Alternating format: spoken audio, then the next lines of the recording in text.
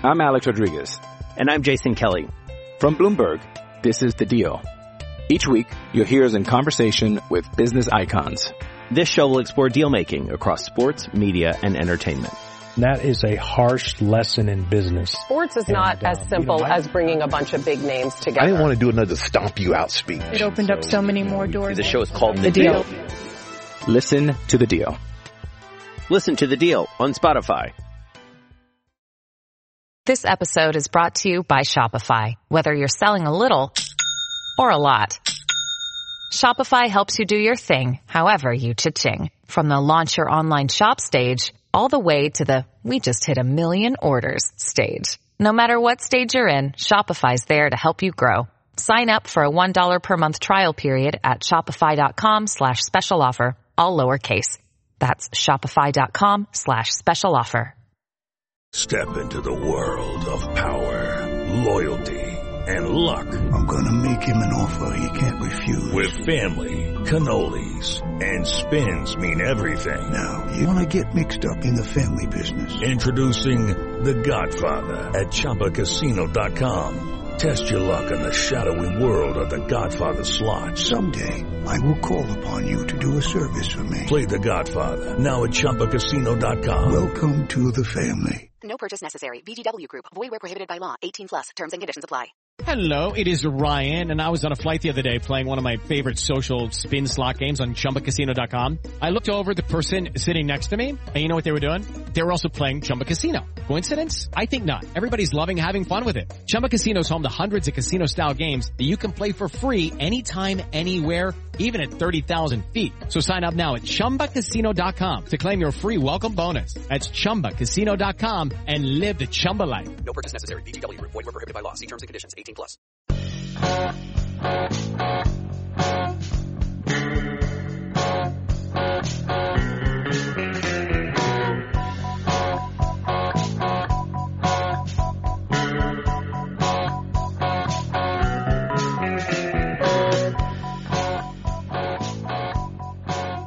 Hello from Complex to Queens listeners. This is Ken Lavin. I'm joined by Lucas Vlahos, and unfortunately Steve Sippa is out of town, so it'll just be the two of us. How you doing this week, Lucas? I'm alright. It'd be nice if my building would turn on the air conditioning, but other than that, all good. Yeah, it's entirely too deep into the year for the heat to still be on in your apartment. Well, apparently it's going to go down like 30 degrees. Hey, northeast spring. You never know what's going to happen. Climate change. Yeah, it's delightful. So the Mets are generally terrible. There's oh no, who could have seen that coming? Most people. Most people with eyes and ears. And there's been a lot of talk about the current Mets manager, Mickey Callaway, soon becoming a former Mets manager. So for this week's Promote, Trade, Extend, we're going to go with these three former Mets managers. So, Lucas. Yep. Which of the following would you promote, trade, and extend out of Willie Randolph, Terry Collins, and Jerry Manuel? I'd like to begin by saying there is no good option here. Yeah. I'm also a little hurt by the fact that Willie, understanding how to critique Willie was a bit before my time. I wasn't, so I don't remember whatever bad things Willie did. And then for Jerry, I just remember he always had bad teams. So I can't, I'm sure he did dumb things as well. Wasn't he influential in getting Mejia on the roster that year for no reason?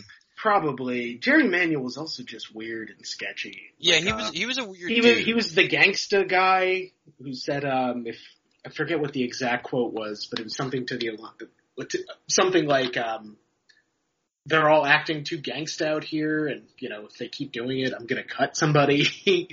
What? I have no memory. Yeah, here, wait, let me pull up the memes page on AmazingAvenue.com. Oh, that's so. good. Do you want to continue with the other? Yeah. The point I was getting to is that the one manager here that I have plenty of experience with is, of course, Terry. Oh yeah. And I would fire not Terry the person, but Terry the manager into the sun at the earliest available opportunity. So you are saying that you will trade Terry Collins. Yes. Yes, to literally anyone for literally anything. Jerry. Okay. Yeah. Okay, I found the gangsta quote. Go ahead. All right, so from the Amazing Avenues meme guide, in June 2009, in Jerry Manuel's introductory press conference as Mets manager, so keep in mind this is like literally right after he chose the job, after he was awarded the job, he claimed that the Mets were gangsters on the field. End quote.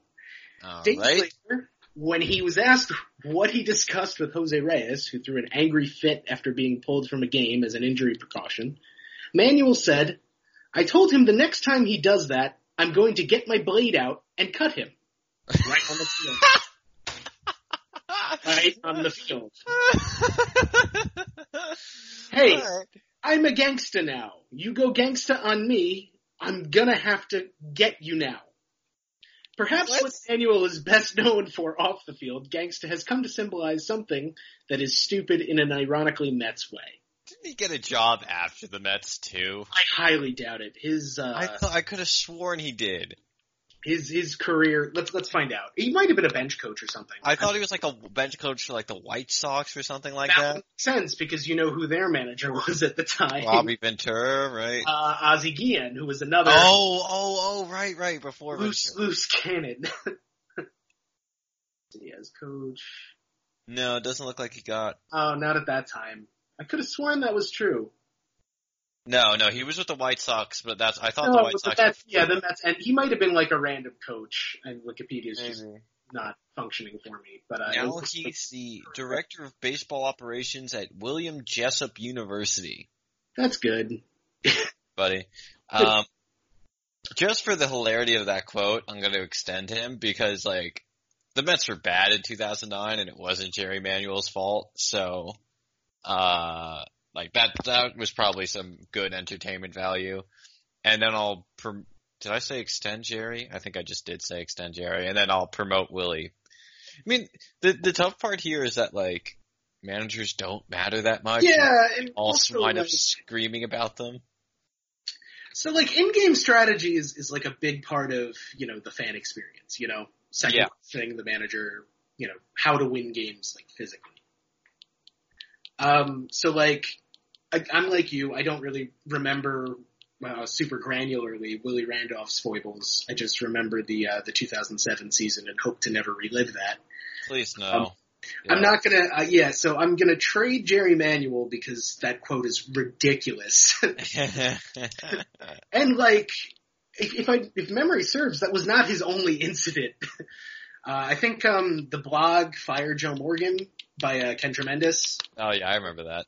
He did a whole piece on Manuel's decision making and all the things he said about Clutch. So Manuel is going to get the boot. Over Terry? I hate Terry, as you know. I at one point wrote a blog detailing all of his like mistakes day to day. So I think I'm going to extend Willie and promote Terry just as like a placeholder, Yikes. There's no good option here. It's bad. The Mets have never had a good manager since like, I don't know, Davey Johnson. Was Davey Johnson even a good manager? No, he might have just had a great team. Gil Hodges maybe. Yeah. I mean, it's always easy to criticize managers as long as you don't pull a Wally and like actually endanger your players. Yeah. Like there is a line somewhere, and I'll give the Mets at least like a modicum of credit. They never dipped into that well, despite seemingly always being on the precipice of doing it. But can we get a manager that has like two brain cells to rub together or something? Somebody who like knows how to double switch before they give him the job. Like that would be cool. Well, now making only double switches. He thinks he can only double switch. Insert 2-button meme where one option is double switch and the other option is also double switch. I look forward to the Rim Jiggleman era. That's going to be fun. Shortly thereafter, we'll have the Ventura era, who was also awful in Chicago. That'll be So, great. you know who Van Wagenen's, like, I don't know if they were roommates, but they were best friends when he was at Stanford? Uh-oh. No, this would actually be a very good hire, but there's no way he comes aboard. Is he currently a manager? Or? Yeah, it's AJ Hinch. Of course that would never happen. It's never gonna happen, but, they're like best friends. I was afraid you were gonna say Brad Ausmus or something like that. That's who they might hire. Alright, so back to minor league baseball. Oh Lord. Speaking of, is Terry still around? Is he still the minor league director, whatever he was? As far as I know, he's just one of those advisors who shows up places. Okay. I can't remember if he was one of the random people I saw walking around the complex when I visited this summer, or this past March. But that's very much the role that he has. It's going around to the different affiliates, like a roving instructor advisor type thing, I think. Mm-hmm. I could be completely wrong, but I know he had that job at some point. I just don't know if he's definitely still in the front office because, Fred likes to talk to him, so. As Mike Puma was very fond of detailing that, Fred doesn't have that relationship with Mickey. Gee, I wonder why that is. Yeah. And I wonder who could be leaking that his job is in danger. So the Syracuse Mets went 3-3 this week. Mm-hmm. They're 24-18 overall. First place in the International League North Division, 1.5 games up on the Lehigh Valley Iron Pigs. So good for you, Syracuse, and your aging roster of, former big leaguers. The Rumble Ponies went 4-3 this week. They are now 23-15 overall. Good for first place in the Eastern League Eastern Division, and they are a half game up on the Trenton Thunder. So take that, Yankees. And also, they split a 4-game series with Trenton 2-2 this week, so that didn't really have an effect on us. But it's good to, they were in town. Steve will probably have a lot of thoughts on the guys next week. The St. Lucie Mets went 4-3 this week. They are now 22-19 overall, which puts them in 4th place in the Florida State League Southern Division. They're 5 games back of the Palm Beach Cardinals. And then the Columbia Fireflies went 4-3, not including today's game, which, let me see. They did hold on and win, so good job, guys. Nice. They had a lead in the 9th. They gave up the lead. They got the lead back, it looks like, in the 10th, and were able to hold it. So good job, Fireflies. I'm not adjusting my notes. Mm-hmm. So all of this is not including Sunday night's game. Mm-hmm. They're now 15-27, or I guess 16-28, which is still probably last place in the South Atlantic League Southern Division. They're 8 games out of first and probably looking forward to the second half of the season to potentially get a playoff spot. Yeah, and hopefully some of the younger guys can start picking it up a little bit. I think Vientos has hit 2 home runs this week. That's good news, right? Yeah, and they had the one doubleheader I covered this week on the Farm Report, they had, all of them did nothing. All the notable guys did nothing, and Brian Sharp had, the day of his life. So, it's good to hear that Vientos is starting to hit, though. Yeah. I think that lineup is, bleak without him. It should be so good, and it's not. Oh, wait, we have to do our weekly check on Newton's strikeout rate. Shervian, which I could never spell. I always forget the E. Shervian, I don't even know how to pronounce it. Shervian, I guess? I've heard Shervin, I've heard Shervian, I've heard, I don't know. Alright, so he's holding steady now in the mid-30s with a robust weighted runs created of 9. Yeah, it's rough. He's having a lot of trouble putting the bat on the ball. Yep. Still walking almost 10%. Yeah, but he's also not hitting for anything. Right. His line right now is 115, 198, 141. This suggests to me that this is really a recognition problem. It's not that he's just swinging hard all the time like some guys. Yeah. It's that he can't pick anything up right now. Yeah. Because even when he's making contact, it's weak. Yeah, I'm gonna say if he doesn't turn it around quickly, he's probably slated for demotion to Brooklyn once short season starts up. Yeah, which he's 20. It's fine. He's 20. He's gonna be more raw than most 20-year-olds will be, given his background. Coming from the actual Netherlands and then to I think Curacao. Mm-hmm. I could be wrong about that, but yeah, like he's going to be raw, and like Jeff always says, he's a project, a little bit of a project. Was probably going to struggle, but I'm not hitting the panic button yet. Yeah, I was hoping it wouldn't quite look like this, but whatever. He's still young, right? An athletic freak, so. When we've gotten shrug. Yeah, we've gotten some good reports on him, and then also some bad reports. So yeah, a little bit of everything. Yeah, Mauricio, we only hear good things. Yeah. Again, it's like he's putting up. Let's see.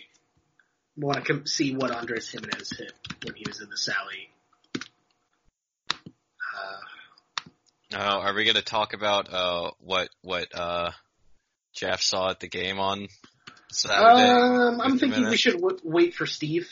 Fair. That might be a good idea. Oh, right. He was there too, He was there, and we probably have a lot more thoughts. Spoiler alert. Do you want to tease it? Yeah, not very fun. It's not the best. It's not the best. Tune in next week for more details on why the Mets are bad. Oh, Jesus. So yeah, basically Gimenez hit as a 18-year-old in single A in 2017, 265, 346, 349, which was a 107 WRC plus. Mauricio at about the same age is hitting 283, 335, 355. Good for a 103 WRC plus. So around the same, the difference being that Gimenez, I don't think Mauricio is as good a defender as Gimenez. Yeah. So he's going to have to hit a little more, but. But I think that the upside is there more. Oh, yeah. And there's, he's so young, and the lower half is like thicker than the upper half. So I'd imagine he'll fill out at some point. I don't know. Maybe he'll start hitting for power. So, yep. That's the state of the system from like a win-loss perspective. Lucas, do you want to introduce our players of the week now? Yeah, so you guys are going to get really sick of us talking about some guys at this point, right? So we'll start with the one we haven't talked about yet, and that's the hitter of the week, who was Patrick Mazeika. Mazeika? Whatever. Sure. So he's a catcher. He was an 8th round pick out of Stetson, which is also Jacob deGrom's school. Mazeika was in 2015. This week he had 8 hits and 23 at bats, 4 homers, 7 extra base hits, 348, 375, 1,000 line. That's his slugging, not his OPS. Good for a 292 weighted, which is of course absurd. So, like I said, he was an 8th round pick out of Stetson in 2015. His first year as a professional, he hit pretty well for the Kingsport Mets, or very well for the Kingsport Mets, but that's a level that he should have dominated coming out of college. And then moved up to the Fireflies in 2016 and continued to hit well, 305, 414, 402. And that was pretty indicative of where he was as a hitter, just good. Like, he'll hit for a decent average, has a good approach, but not a ton of power. While his defense was pretty, I guess fringy is the right word for his catcher defense. He moved up to St. Lucie in 2017. Same basic line. You'd like knock 10 points off the on-base percentage and the average, and it's basically the same. Then finally ran into a wall when he got to Double-A, as many hitters do. So at Double-A, he struggled to a 231, 328, 363 line in 2017. So he has as you would expect, he has a nice smooth swing. Hasn't had a lot of plane in the past, which has led to the lack of top tier power, or really much power to speak of at all. When he actually gets into the ball, he has good bat speed, so he hits it hard, and he does leverage his lower half. He just needed to adjust his swing plane a little bit. And that's something that seems to have happened over the last couple seasons. It seems like the Mets have been able to tweak that a little bit from the in-person reports we have. And perhaps this week is a good sign of things to come going forward. On the defensive side, there's still some work to do. Like, he has quick exchanges and he's got a good pop time, but ultimately that's not the most important part of catcher defense, despite how much we like to yell about the Mets not controlling the run game. You can get the ball out super quick, and if you're, only throwing like 70-mile-an-hour lollipops, Right. It doesn't much matter, right? He's got a weak arm. Yeah. He's also not the best receiver from what I understand and from the brief looks I've had at him. So if basically you have a profile where to date it's been fringy power for like a corner infielder and fringy defense for a catcher. So not a great combination. He's a little bit older at this point. He's 25. So I mean, there's a potential utility bat here, a potential backup catcher bat here, a bat first backup catcher. If the power spike is real, it might be more than that, but I wouldn't hold my breath at this point.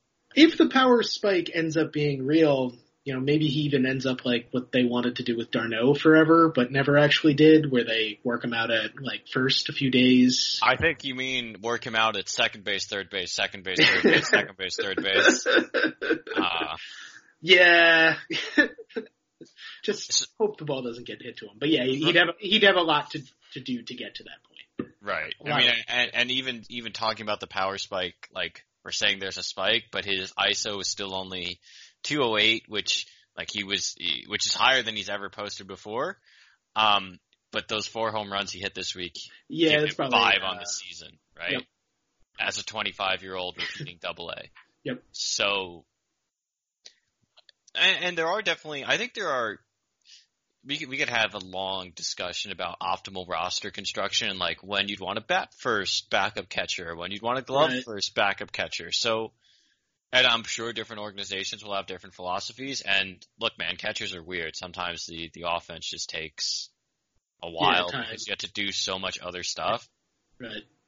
You never really know when some random catcher at 27 is going to make the majors and then just exist there for like 10 years. Oh, yeah. A lot of it just doesn't make any sense. It's just like who's in the organization and how badly are they unable to like replace him with somebody better.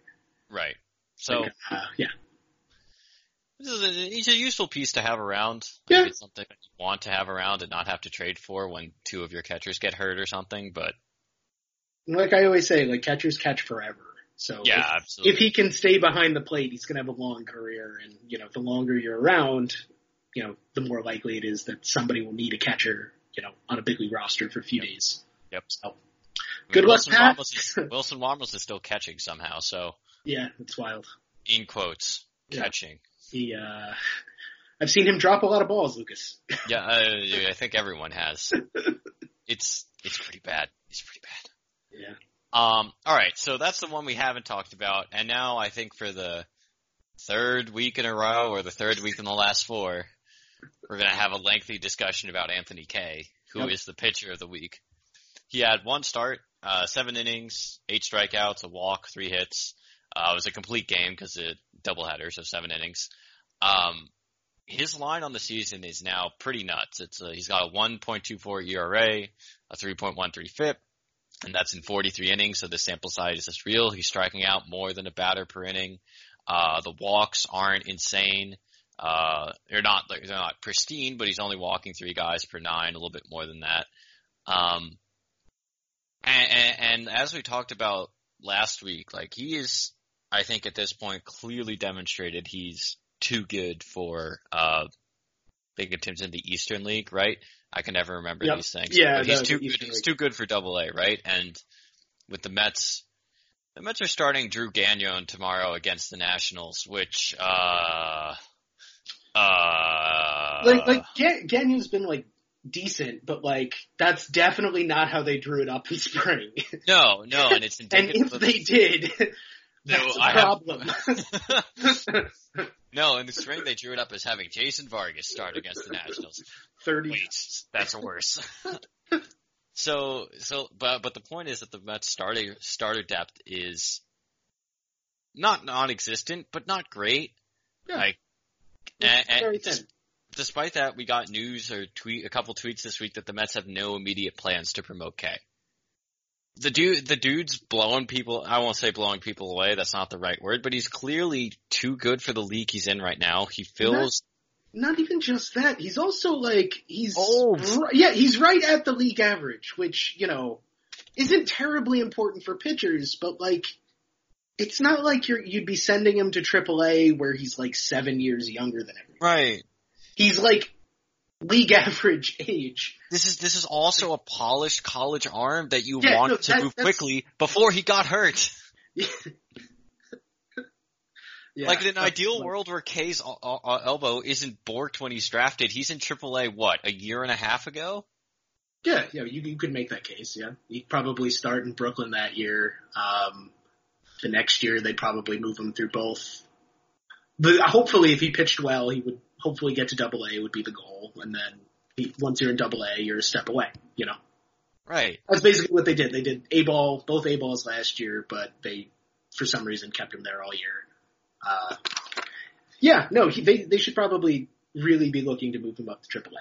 Yep. Like, there's no reason for him to still be there. I even understood the 2 A-ball levels last year because it was coming back from the injury and he wasn't. And the command was a little sharp. Yeah. So it was like, okay. Like, really, he's got a curveball that's too good for the league. That's what it is. Like, I think we talked about this last time as well, where like there is a benefit. Yeah. I mean, the flip side of that is that you don't want to play against competition that's so much worse than you that you gain nothing. Right? If you've got a curveball that no one in the league can hit, you're just going to spam that curveball. You have no impetus to work on your command. You have no impetus to work on your other pitches. You have no impetus to improve the curveball. Exactly. Because you have no point of reference to know that, I can improve these things because you're just destroying people. Yep.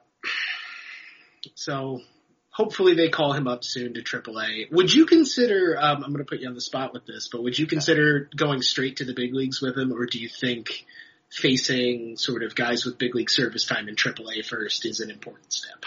Developmentally. It's a good question, actually. I think I'm coming up with this answer on the spot just for my own internal logic because I haven't thought about this extensively. My instinct is that it's more important. All right, I'm going to backtrack here. AAA is filled with what we refer to as like the quad A guys who see major league time. I feel like the hitters at AAA are typically, even if they're quad A type hitters, aren't as major league caliber as the pitchers at AAA. Because you have relievers who are getting cycled or 6 starters or whatever else, right? They're more critical to a team than the 6th outfielder or the random utility infielder. You're less likely to see more guys who are like, guys either on the back half of their career trying to make a roster again, or, guys who are still looking for their extended professionals who are still looking for their first shot at the big leagues. Right. So, and I think if you're, to use the Mets as an example, if you're a hitter, I think it's more important for you to learn how to hit against Eric Hanhold and Ty Batchelor or Corey Oswalt than it is as a pitcher to learn how to get Rajai Davis out. Yeah. So that's a long way of saying I would not be totally opposed to jumping him to the majors. Mm-hmm. But they won't even promote him to AAA, so. Yeah, right. So I probably think I think they should probably send him to AAA, but I don't think it's that big a deal either way. Like you said, like it's not like you'd be facing better hitters than he currently is. I'd like to put him in a position where he's not really, like you always say with, you want to face people who are better than you, but not so much better than you that you get shellacked. Right. I think that's the risk, him only having thrown like a month. Above, A-ball. Right. But, really they need to get him going. Right. I think the point is that in an ideal world he gets time at AAA, so start getting him that time before you absolutely need him at the major league level. Let me ask you this, would your answer change if they were still in Vegas? Yeah, probably. I think Vegas is a miserable place to be. Especially for a pitcher. Yeah. And at that point you're talking about, he could get shellacked in the big leagues, but he's probably going to get shellacked in Vegas because Vegas is Vegas, Right. But being in the International League and, he could get used to the juice balls and stuff. That's another really good point. Now the AAA has the Major League Ball and the Major League Ball is so different, maybe it is really important to get AAA time. That being said, they should do it now so that they have the option in a month. Right, of course. All right, any other thoughts on Anthony Kay? No, we've already talked about, somehow no matter how we talk about Anthony Kay, there's always some controversy. Some twinge of negativity. Yeah, either we don't like him or now his own. Yeah. It's about the Mets, Anthony, please. It's not you, it's the team. Like you, Anthony. You're a good dude. All right. Okay, so I guess we'll take a break now, and we'll be back in a couple minutes to do some discussion on guys we like in the upcoming draft in June. All right. Hey, it's Kaylee Cuoco for Priceline. Ready to go to your happy place for a happy price? Well, why didn't you say so? Just download the Priceline app right now and save up to 60% on hotels. So whether it's Cousin Kevin's Kazoo Concert in Kansas City, go Kevin, or Becky's Bachelorette Bash in Bermuda, you never have to miss a trip ever again. So download the Priceline app today. Your savings are waiting. Go to your happy place for a happy price. Go to your happy price, Priceline. I'm Alex Rodriguez.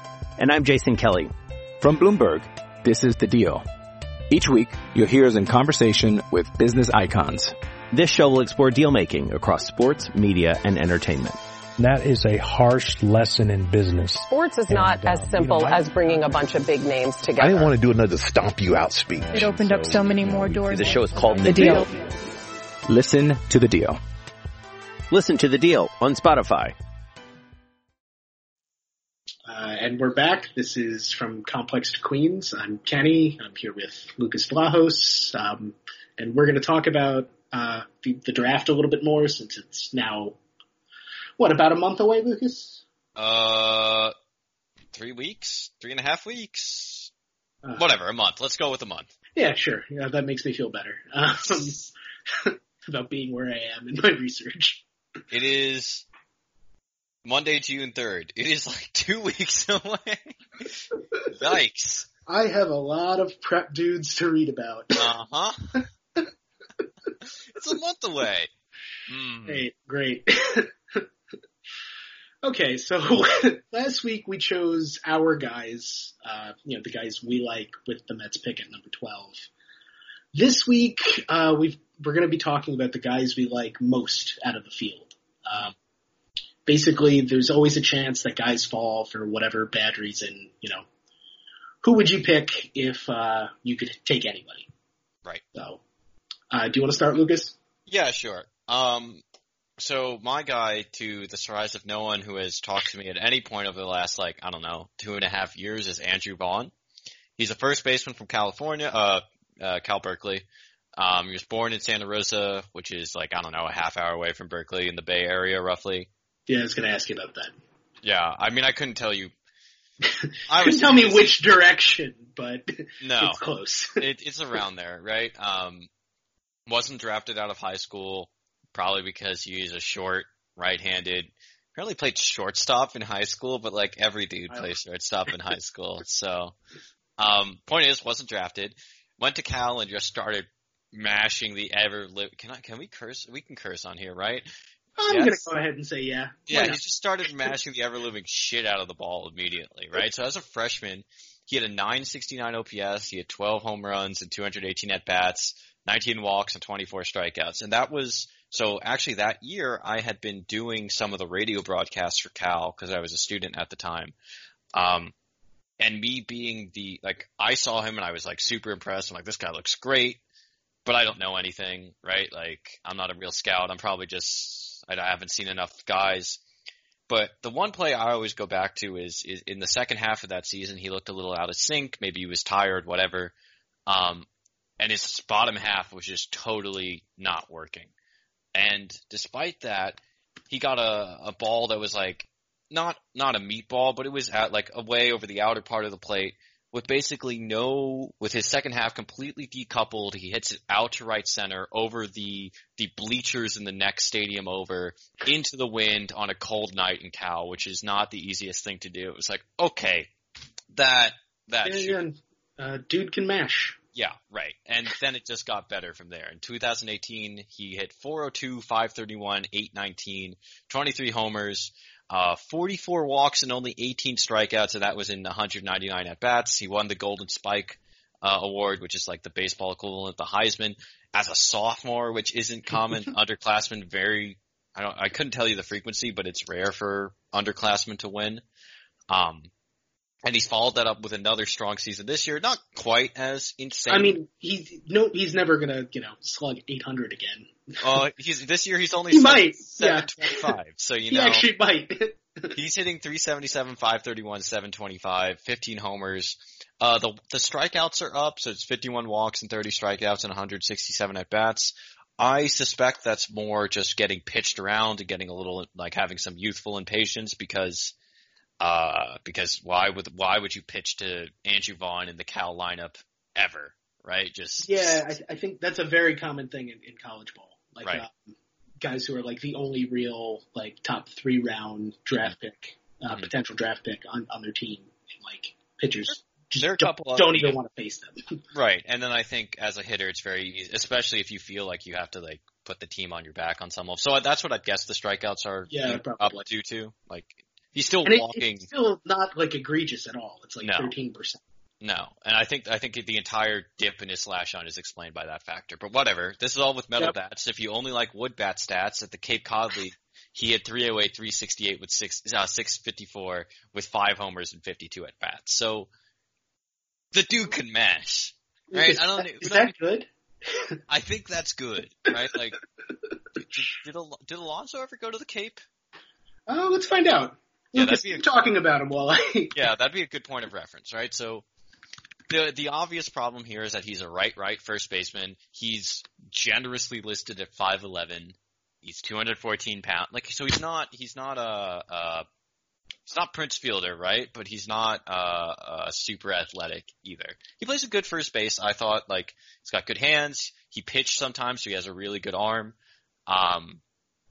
Some scouting sites I've read have suggested he could hack it at third base, which I am A, not qualified to assess, and B, somewhat skeptical of, though in the age of infield positioning, where positioning is so important, I could buy it.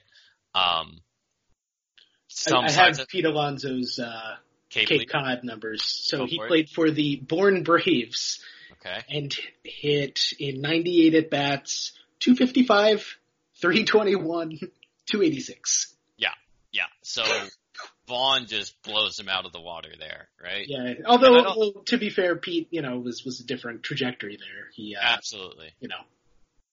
Pete developed a lot once he was a Met. Yeah. The few super good success stories of developing a hitting prospect that needed considerable work. Right. We'll talk about that more or less next week, I think, when we talk about the Menace. So, point is, Vaughn can really hit, but the defensive profile is questionable. I've seen some places suggest he could play the outfield. The dude's a 30 runner. I don't think that would go so well. So if he's a 30 runner, he's probably as fast as JD Davis, maybe? Yeah. Basically, it's going to come down to how good do his routes get, and that's fair. He probably could do it if but it's going to take intangible skills and other things. I'd have more because I think he's going to hit enough to play first base on pretty much any team. Right. And if you're going to put him somewhere else, I think I have more faith in the arm. Given that he was a pitcher, the arm playing at third base than I would putting him in left field with the lack of speed. But again, I'm not super qualified to judge that. Yeah. Lots of weird things happen on defense anyway. Right. Between amateur ball and the pros. And the Mets are certainly not a great team at developing that aspect of things either, unfortunately. What the actual original question I asked Steve when I said we should do this kind of segment is that we should look at our favorite guy who the Mets might have a chance at. And that just turned into doing our favorite guy. As of a couple weeks ago, the Mets had a 0% chance at Vaughn. He was going to go, he might have gone first, but probably not. The Royals were going to be the Royals and not take him because they're the Royals. But he was at worst going to go third. in some more recent mocks, it looks like the White Sox might also be going towards a prep hitter instead. The Marlins are apparently attached to some outfielder from Vanderbilt, and I don't know. Oh, JJ Bleday. He's pretty good. Like, he's good, but I don't know if he's Vaughn good. Right, I don't understand. You know, I'm biased like you are. Yeah, you've said Vaughn's like a Votto level talent. Yeah. I might end up regretting that, but that's... Of course. I'm going to call it like I see it. I think he's really good, really polished. Yeah, and there are guys at BP who are also more knowledgeable than us that have said similar things about Vaughn. So I don't understand why the Marlins, if they're going to take a college hitter, wouldn't take Vaughn. It's not like they have any first base prospects, so whatever. I'm going to say that the Marlins don't really have a plan. Shocking. Point is, he's currently projected to go 5th, which is a dip for him. And Kylie and Eric at Fangraphs, both of whom are very, like, I think they do good work, have mentioned a scenario here where Vaughn could fall past the Tigers and go even further, right? And they also talk about how all of the next teams have first baseman established. The Padres do, the Reds do, the Braves do, the Giants kind of do if they're going to stick with Belt and Posey. They think the Rangers are going to go under slot, and then suddenly Vaughn could be there at 11 or 12. I don't think that's ever going to happen. I think all the teams who pass on him are making a humongous mistake if this does happen. But I want to hope. Dare to dream, Lucas. This would be like, I always say, thinking about like David Wright as a prospect, like some guys just fall in the draft for like not particularly good reasons, you know? Right. This would definitely qualify as that. As far as I'm concerned, he's definitely a top 3 talent in this draft. Mm-hmm. Probably a top 2, maybe the best. I think if he played any other position other than first, he would go first overall. And we'll talk about Rutschman because that's your guy, right? And he's probably mostly just because you took Vaughn. Right. I Like, took Rutschman.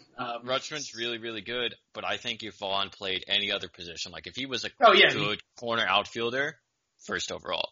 Yep. I wanted to ask you who you thought the best hitter in the draft. Like in the last 10 years, has there been a better hitter in the draft? We're hyped up as a top 5 pick. Mm-hmm. Like Bryce Harper is the name that comes to mind, but aside from are we just doing college guys or any guy? I was saying, I don't think people have talked about Vaughn as possibly the best college hitter ever. Yeah, so I'm not a super college expert or anything, college ball expert or anything, but I've never seen somebody slug 819 in a season before in the Pac-12. Right. And it's it's not like he's doing this at Arizona either. Cal is not the easiest place to. Yeah, lots of wind, It's not super warm. For comparison, let's look at what Bonds did in the Pac-12. All right, well, Bonds also played at Arizona, right? Which is fundamentally different. Where did do you know where Eric Valent played? Because I know he broke Bonds' Pac-12 record for bombs. Eric Valent, I couldn't tell you. Oh, yeah. UCLA. Yeah, gotcha. Bonds never slugged 800.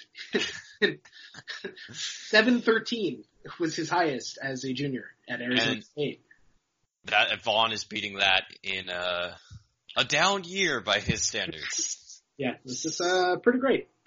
To be clear, Vaughn is not Bonds. No one will ever be Bonds. Right, but the stats are nuts. Wild. I think that's enough about me professing my love for Andrew Vaughn. I'm sure we'll talk about him again. One last thing about Vaughn. Mm-hmm. So you said that all of the teams, the next, if you made it to 5, the next group of teams have long-term established first basemen. Yes. Don't the Mets kind of have? Yeah. I think I'm not disagreeing with you here. I'm basically, I just think it's an interesting discussion to have. I think my personal take, and like I said, I would say all these other teams are silly for passing on Vaughn. Of course, yeah. In baseball, I always say you take the best player available, and I think you make it work, right? You find and like we said, or like I said, weird things happen to defensive profiles in the pros. Like Michael Conforto was a bad defensive outfielder. Conforto was a bad defensive outfielder. People said he was going to end up at first base, and he's probably in the top handful of, he's one of the better defensive. Yeah, absolutely. He was like I don't know, he wasn't above average, but he was Gold Glove someday. Absolutely. He was fine in center. Yeah, they said the same thing about Alonso, not being able to play first base, which is I would say you need to be a special kind of terrible not to be able to play first base. First base. Tell him how it's incredible. Tell him, Wash. It's incredibly hard. But if it came down to it, listen, the Tigers took a chance when they had Miguel Cabrera and said, you know what, we want Prince Fielder too, so we're going to play Miguel Cabrera at third. Mm-hmm. I think Vaughn will hit enough. First of all, I think Vaughn would be a better defensive third baseman than Cabrera was at that point. And I also think he'll be good enough that you overcome those defensive shortcomings. And who's he going to replace at third for the Mets exactly? Checks notes. J.D. Davis. Hey, he could probably play left. Right. You make it work. Yeah. And I think too many good offensive players is a good problem to have. Right. And it's also, and I love Alonso. He's been great so far. I believe in him, but he also doesn't have a huge track record. We saw what happened to Ike Davis. Ike Davis hit 30 home runs one year and then disappeared forever. Yep. So, all right, that's enough for me. Yep. Please. Okay. Yeah, no problem. Sorry, I just thought that was interesting. No, it is, absolutely. So I guess we'll go to my guy, who is the aforementioned Adley Rutschman, a catcher from Oregon State University. A little bit about him. He was born in Portland, Oregon, so he's kind of like a local guy, much like Andrew Vaughn. He played for Sherwood High School in Sherwood, Oregon, and was drafted in the 40th round of the 2016 draft by the Mariners, so also a local team. He didn't sign so that he could play both. One of my favorite things about him is he didn't sign so that he could play both football and baseball at Oregon State, where he was a place kicker during his freshman year. It's a super weird thing. Not only was he a two-sport person, he played the two most specialized positions in each sport. We're gonna get an email from some football person saying, kicker is not a specialized position. Please. I know nothing about football. I cannot wait until Tom Brady retires and I can stop caring about football. Yep. Yeah. So as a two-sport athlete, he didn't really hit particularly well. As a freshman, he hit .234, .322, .306 in 209 at-bats across 67 games. He walked 27 times against 39 Ks, which isn't terrible, but, not what you want. And he gave up on football following that year to focus solely on baseball and basically broke out immediately. He helped lead the Beavers to the College World Series championship last year in 2018, hitting .408, .505, .628 in 250 at-bats. With 53 walks against 40 Ks, he hit 9 homers and 34 extra base hits, so a lot of extra base power with some over-the-fence power. He was basically the MVP of the College World Series for the Beavers. And, he's basically picked up right where he left off, hitting .424, .574, .771 in 170 at-bats so far this year, with 16 home runs, 26 extra base hits, and 66 walks against 36 Ks. He's actually outperforming Vaughn this year. A little bit, yeah. It's still early, and it's so ridiculous in both aspects, but he's pretty much having the season you would want to have if you're one of the guys in consideration for, going first overall. Mm-hmm. He basically solidified every weak point in his game. Over the fence power was something they said he might not develop a ton of, and that's not the case right now. Mm-hmm. So from a scouting point of view, all of this elite offensive performance in a, very good conference comes with him being a really, really good defensive catcher by all accounts. It's not really something I'm an expert on, but pretty much nobody's questioning his potential to stay behind the plate. And most evaluators that I've read seem to think that he's got the potential to be an elite defensive catcher in addition to being an elite offensive player. And if that wasn't enough, he's also a switch hitter. So, oh boy, he's kind of like the perfect the perfect college position player prospect. He sounds like what Matt Wieters was supposed to be. Yeah. Good pull. Switch hitting Joe Mauer with power. Yeah. Are you worried at all? I know some people have talked about, like, he used to play quarterback, but then had a shoulder injury in high school. Does that concern you at all? So I'm generally very wary of shoulder injuries, but being worried about a high school football injury seems like a bit of a reach. Yeah, I'm not worried. I hadn't even heard of that before now. And by all accounts, his arm is very strong.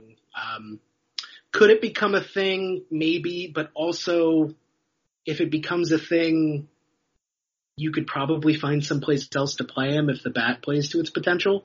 Right. So there's plenty of, like, the floor isn't just like, the floor is like a decent catcher for most teams, like I guess like a first division regular of some kind. That's probably too high, but whatever. Or, good offensive player somewhere else on the diamond. So, and the upside is best catcher in baseball. Yeah, I mean, this is insane, right? Yeah. Checks all of my boxes. I totally, like, from an emotional standpoint, I still would want Vaughn with a pick, but I absolutely, from a purely logical perspective, Rutschman is the pick. Like, he's far and away the best player in this. And coming into the season, there might have been an argument, but the fact that Rutschman's offense has exploded to this level is really nuts. Yep. I think it's more or less even odds who ends up being the better big leaguer, between Rutschman and Vaughn. Yeah, we already talked about how catchers are weird. Catchers are weird. They develop weirdly. It's a position where he's going to take a pounding, whereas first base is not. Right. But, they're clearly the two best players in this draft, I think. We're both biased towards college position players, so Bobby Witt Jr., sorry. But, he's real good. I wonder why he didn't, it doesn't look like he went to the Cape Cod League last year. He might have played with, like, Team USA or something. Oh. I asked Jared about Josh Jung this week, and he said that's why he wasn't on the Cape last year. I thought Vaughn was on Team USA as well. Maybe I'm wrong. Oh, Rutschman played in 2017. 2017, right? And that's before he fully committed to. Yeah. I saw him a couple times as well, and I wasn't particularly impressed that year. But this was also pre-breakout. Right? Yeah. It was just like, all right, you're another catcher whose defense I can't assess, who can't really hit these guys with sliders. Yeah, he was a catcher, not only a catcher who couldn't focus on just baseball. Right. He had another sport to play, so like he's dividing his time between defense and hitting a third time with a whole other sport. But he's real good. That'd be the one concern I have, given that people often cite like metal bat swing, and I've never quite understood what that meant. Like, I asked Jared about how to identify it probably twice a week.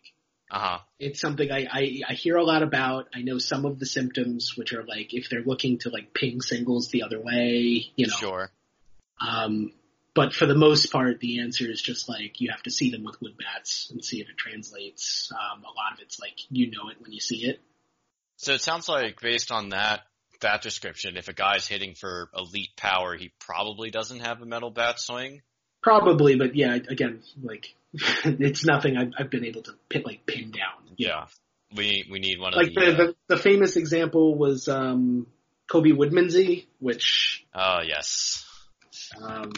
Let me look up because if I recall, he did hit for one of the things he had going for him. But again, at Arizona State, I believe. Yeah, so he was ASU. He was their shortstop. Also, didn't hit for much power.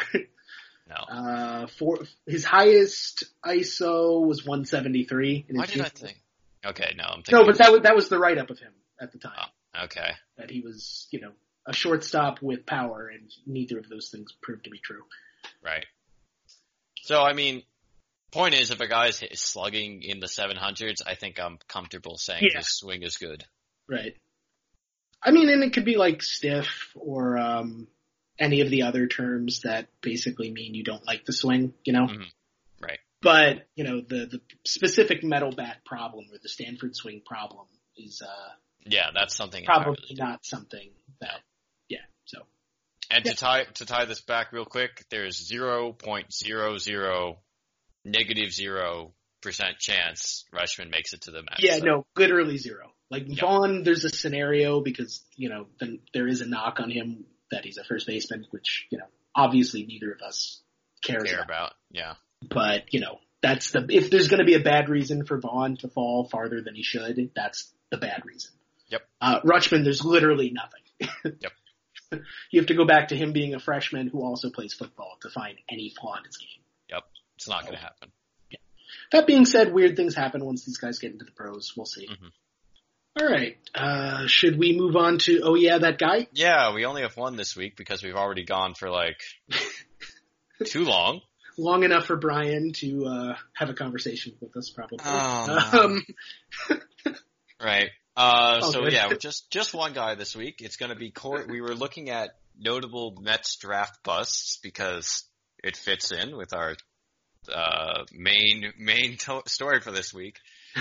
So the guy we picked was Corey Vaughn, who between the 10th of May in 2011 and the 20th of May hit 325, 509, 525. That's a 192 weighted runs created plus, 2 home runs, more walks than strikeouts. He was a 22-year-old in single A, but still, that's pretty good line. Pretty great line.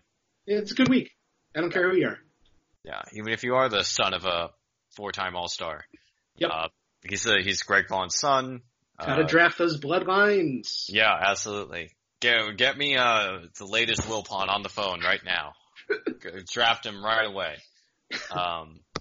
He was drafted in the 4th round of the 2010 draft out of San Diego State. Never really that really great week aside, never really got going in the minors. He hung around in the org till 2015. He made it to AAA, and then eventually left for the Canadian American League. Yeah, the Can-Am League. Yeah. So the South Maryland Blue Crab. So he's still kicking around. The Atlantic League. He spent a year in the Can-Am League. Okay. I can't read. It's still there, which is interesting. I mean, some guys just love the game that much, so. Yeah. And who knows? He might find his way back to organized ball at some point. You never know. Yep. Baseball's weird. Don't think we need to draw out a discussion of Corey Vaughn any more than that. That was a riveting edition of Oh Yeah, That Guy. So any closing remarks, I guess, Lucas? No. Looking forward to a long discussion about Jimenez swing next week, and then anxiously watching the draft board to see the Mets take a college pitcher with polish. I swear to God, if they take Zach Thompson. Oh, they're going to take Zach Thompson. I'm trying not to be mean about it because, like, Zach Thompson could be a very good big league pitcher. But, like, you know, we've talked a lot about Anthony Kay and the process that went into drafting Anthony Kay when you knew he was going to need Tommy John. And a lot of – not that Thompson is going to need Tommy John, but there's already question marks. I don't know. Those same warning signs, the same overuse, just Control-C, Control-V. Yep. Time is a flat circle. Maybe in 4 years we'll be yelling at the Mets for not promoting Thompson to AAA fast enough. Who knows? Great. Yeah.